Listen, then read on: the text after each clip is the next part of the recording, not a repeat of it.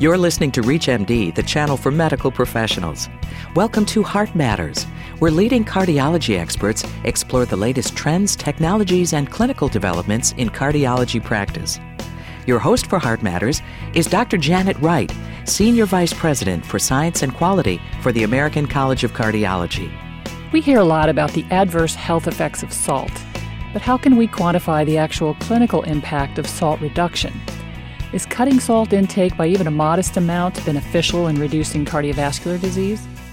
Our guests today are Dr. Kirsten Bibbins-Domingo, Associate Professor of Medicine and of Epidemiology and Biostatistics at the University of California, San Francisco, and Dr. Glenn Chertow, Professor of Medicine and Chief of the Division of Nephrology at Stanford University School of Medicine in Stanford, California.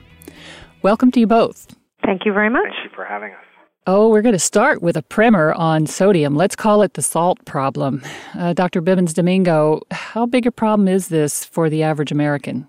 Well, the average American is consuming far more salt than physicians and health organizations would recommend. On average, we should be consuming less than 6 grams of salt, and if you're over 40, you should be consuming less than 4 grams of salt, and the average man in the U.S. is consuming over 10, and the average woman over 7. So we're all consuming way more salt than we should.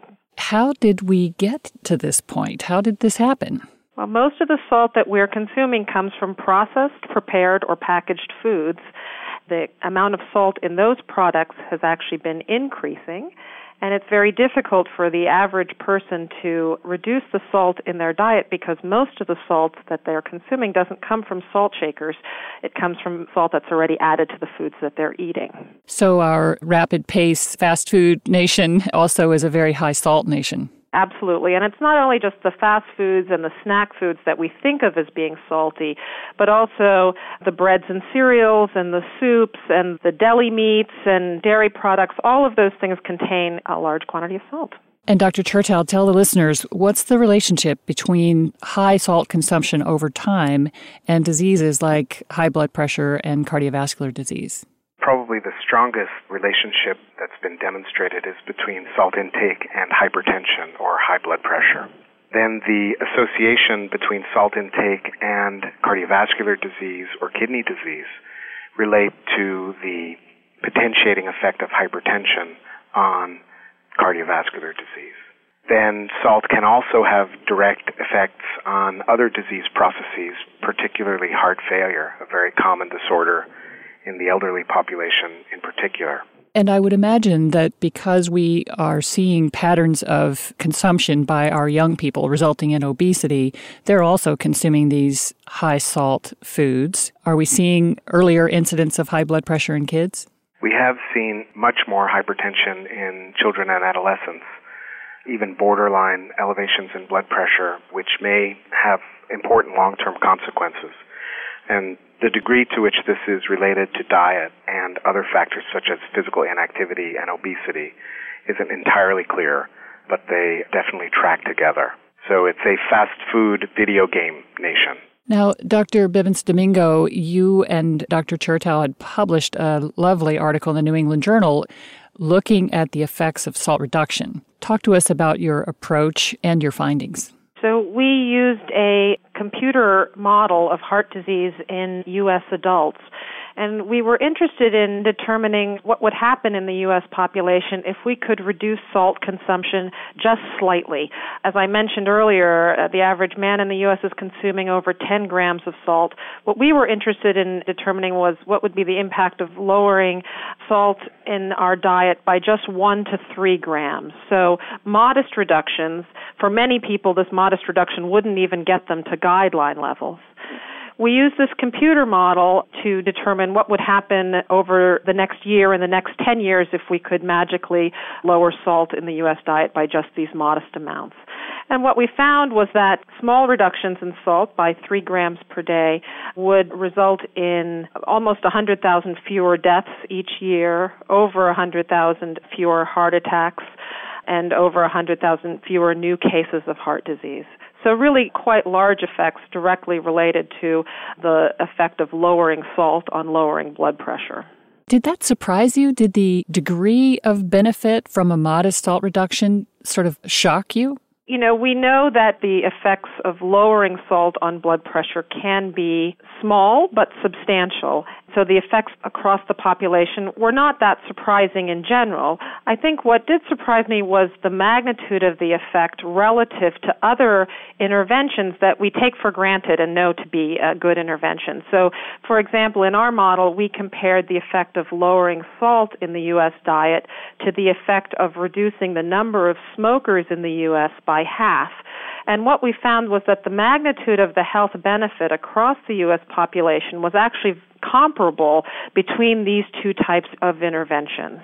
And Dr. Chertow, you found different benefits for different populations, right, in terms of gender or race and ethnicity. Can you walk us through those findings? Well, yes, we did. And there are a couple of issues that relate to the population-specific issues that Dr. Bibbins-Domingo raised. So we saw enormous potential benefits of a very modest reduction in salt intake, in part because hypertension is not an on-off or yes-no phenomenon. That is, for primary care physicians and other healthcare providers who've been in practice over the past 10 or 15 or 20 or more years, we've seen definitions of hypertension change. And so this is not only an issue that affects people who have moderate to severe hypertension, but actually potentially provides a benefit across a broad range of the population, even some of whom would have what's considered pre-hypertension or just mild elevations in blood pressure, or even ranges of blood pressure within what most of us would consider the desirable range. That is, the degree to which salt increases blood pressure. If we could reduce that salt intake, we could move the entire population to a lower risk state. Now, with regard to specific populations, certain subgroups and many large subgroups of the population are at increased risk of hypertension-related and therefore salt-related consequences. They include the very large proportion of older Americans who become more sensitive to the hypertensive effects of salt as we age, along with African Americans and other subpopulations who may have certain physical and biochemical characteristics that render them more sensitive to salt than the general population. And your finding, particularly in women, what was that? Well, women seem to experience a relatively greater benefit of salt reduction than did men. While overall cardiovascular disease rates tend to be higher in men, it's well known that women also suffer very high rates of cardiovascular disease in the United States and elsewhere. And increasing attention to the cardiovascular health of women is a major priority for our health systems currently. The fact that we saw more pronounced potential benefits of salt reduction in women is striking. I think another factor which is also striking and important is in terms of lives saved, the relative benefit, perhaps because of the cumulative effects over time, seem very prominent in young people. So again, this is not only an intervention that could be of benefit to older people labeled with or diagnosed as having hypertension, but could truly benefit the entire population. If you're just joining us, you're listening to Heart Matters on ReachMD, the channel for medical professionals. I'm your host, Dr. Janet Wright. Our guests today are Dr. Kirsten Bibbins-Domingo, Associate Professor of Medicine and of Epidemiology and Biostatistics at the University of California, San Francisco, and Dr. Glenn Chertow, Professor of Medicine and Chief of the Division of Nephrology at Stanford University School of Medicine in Stanford, California. We're talking about the impact of reducing salt intake on future cardiovascular disease. Dr. Bibbins-Domingo, we've talked about the cost to the individual and population society. What about the actual dollar costs? What's the impact of reducing salt on healthcare expense? Thanks for asking that question, because that was another area that I think we were a little bit surprised at the findings and really the magnitude of the economic benefit as well. So as you might imagine, reducing the number of people admitted to the hospital for heart attacks or for strokes would certainly have a beneficial effect of cost savings that would occur from healthcare dollars not spent in this way. We actually, in this study, performed a cost-effectiveness analysis. We used estimates that the World Health Organization has published on how much it would cost a country like the U.S. to initiate a regulatory education labeling program to achieve population-wide reductions in salt. And they estimate that that type of intervention would cost about $1 per person per year.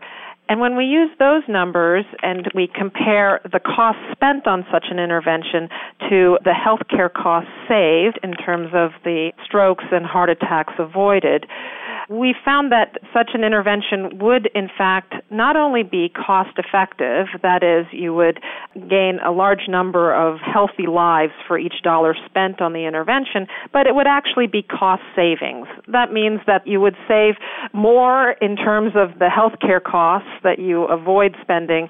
You save those, and that amount exceeds the amount you actually spend on an intervention to reduce salt across the population. Whether this is the pure health benefit or the very real economic benefit of reducing salt in the diet, the work together suggests that such interventions would have dramatic benefits for the U.S. population. And speaking of the U.S. population, I was just going to ask to clarify that those statistics you quoted, the cost of reducing salt and the educational campaign and the savings are based on the U.S. economy, correct? Absolutely. But this is not a problem just of the U.S., is it? Maybe, Dr. Chertow, you could talk about what other countries have noted in their populations and what they're doing to address salt intake? I know some of the European countries have instituted some regulatory policies that have begun to prove effective at lowering population salt intake. I think it's very important to also take the individual perspective. So as Dr. Bibbins-Domingo mentioned, from the population perspective, this is a big win, because there are many healthy lives extended as a result, the anticipated result of a salt reduction, and cost savings. From the individual's perspective, it's a bit more difficult because of the nature of the quantities of salt that are ingested. As Dr. Bibbins-Domingo mentioned earlier, the vast majority of the salt ingested by most Americans comes in the form of packaged and processed foods. And I think you mentioned the very hectic lifestyle that many Americans now undertake.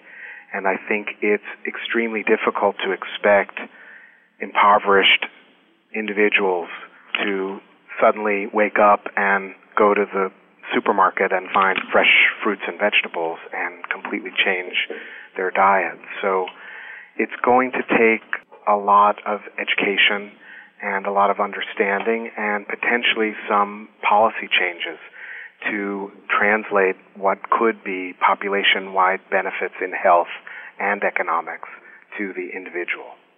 As we're drawing to a close here, Dr. Chertow, I'd ask you to address either patients directly or practitioners and advise them how to begin this salt reduction process. What would you recommend? Boy, this is really challenging to translate the research into practice. Right. I think in reading the article, one really should emphasize that the anticipated gains are not from dramatic reductions in salt intake. I think, as you pointed out, small steps are really the first way to go. A lot of this will require education on the part of the general population, and as primary care physicians and other providers, we need to advise our patients and our communities about the importance of salt. It's taken a back seat to many other exposures and risks in the eyes of the public over the past 20 or so years. And we hope that with this article having been published and with additional opportunities to educate as you're providing with us now, we can bring salt back into people's minds. Oh, I think that's great advice, and it sounds as though it's never too late or too early to pay attention to salt intake and to try to gradually reduce that over time. We've been talking with Dr. Kirsten Bibbins-Domingo and Dr. Glenn Chertow about the impact of reducing salt intake on future cardiovascular disease. Dr. Bibbins-Domingo and Dr. Chertow, thank you so much for being our guests today. Thank you for having us. Be here. Thank you. Thank you so much. You've been listening to Heart Matters on ReachMD, the channel for medical professionals. For more information on this week's show or to download a podcast of this segment, please visit us at reachmd.com. Thank you for listening.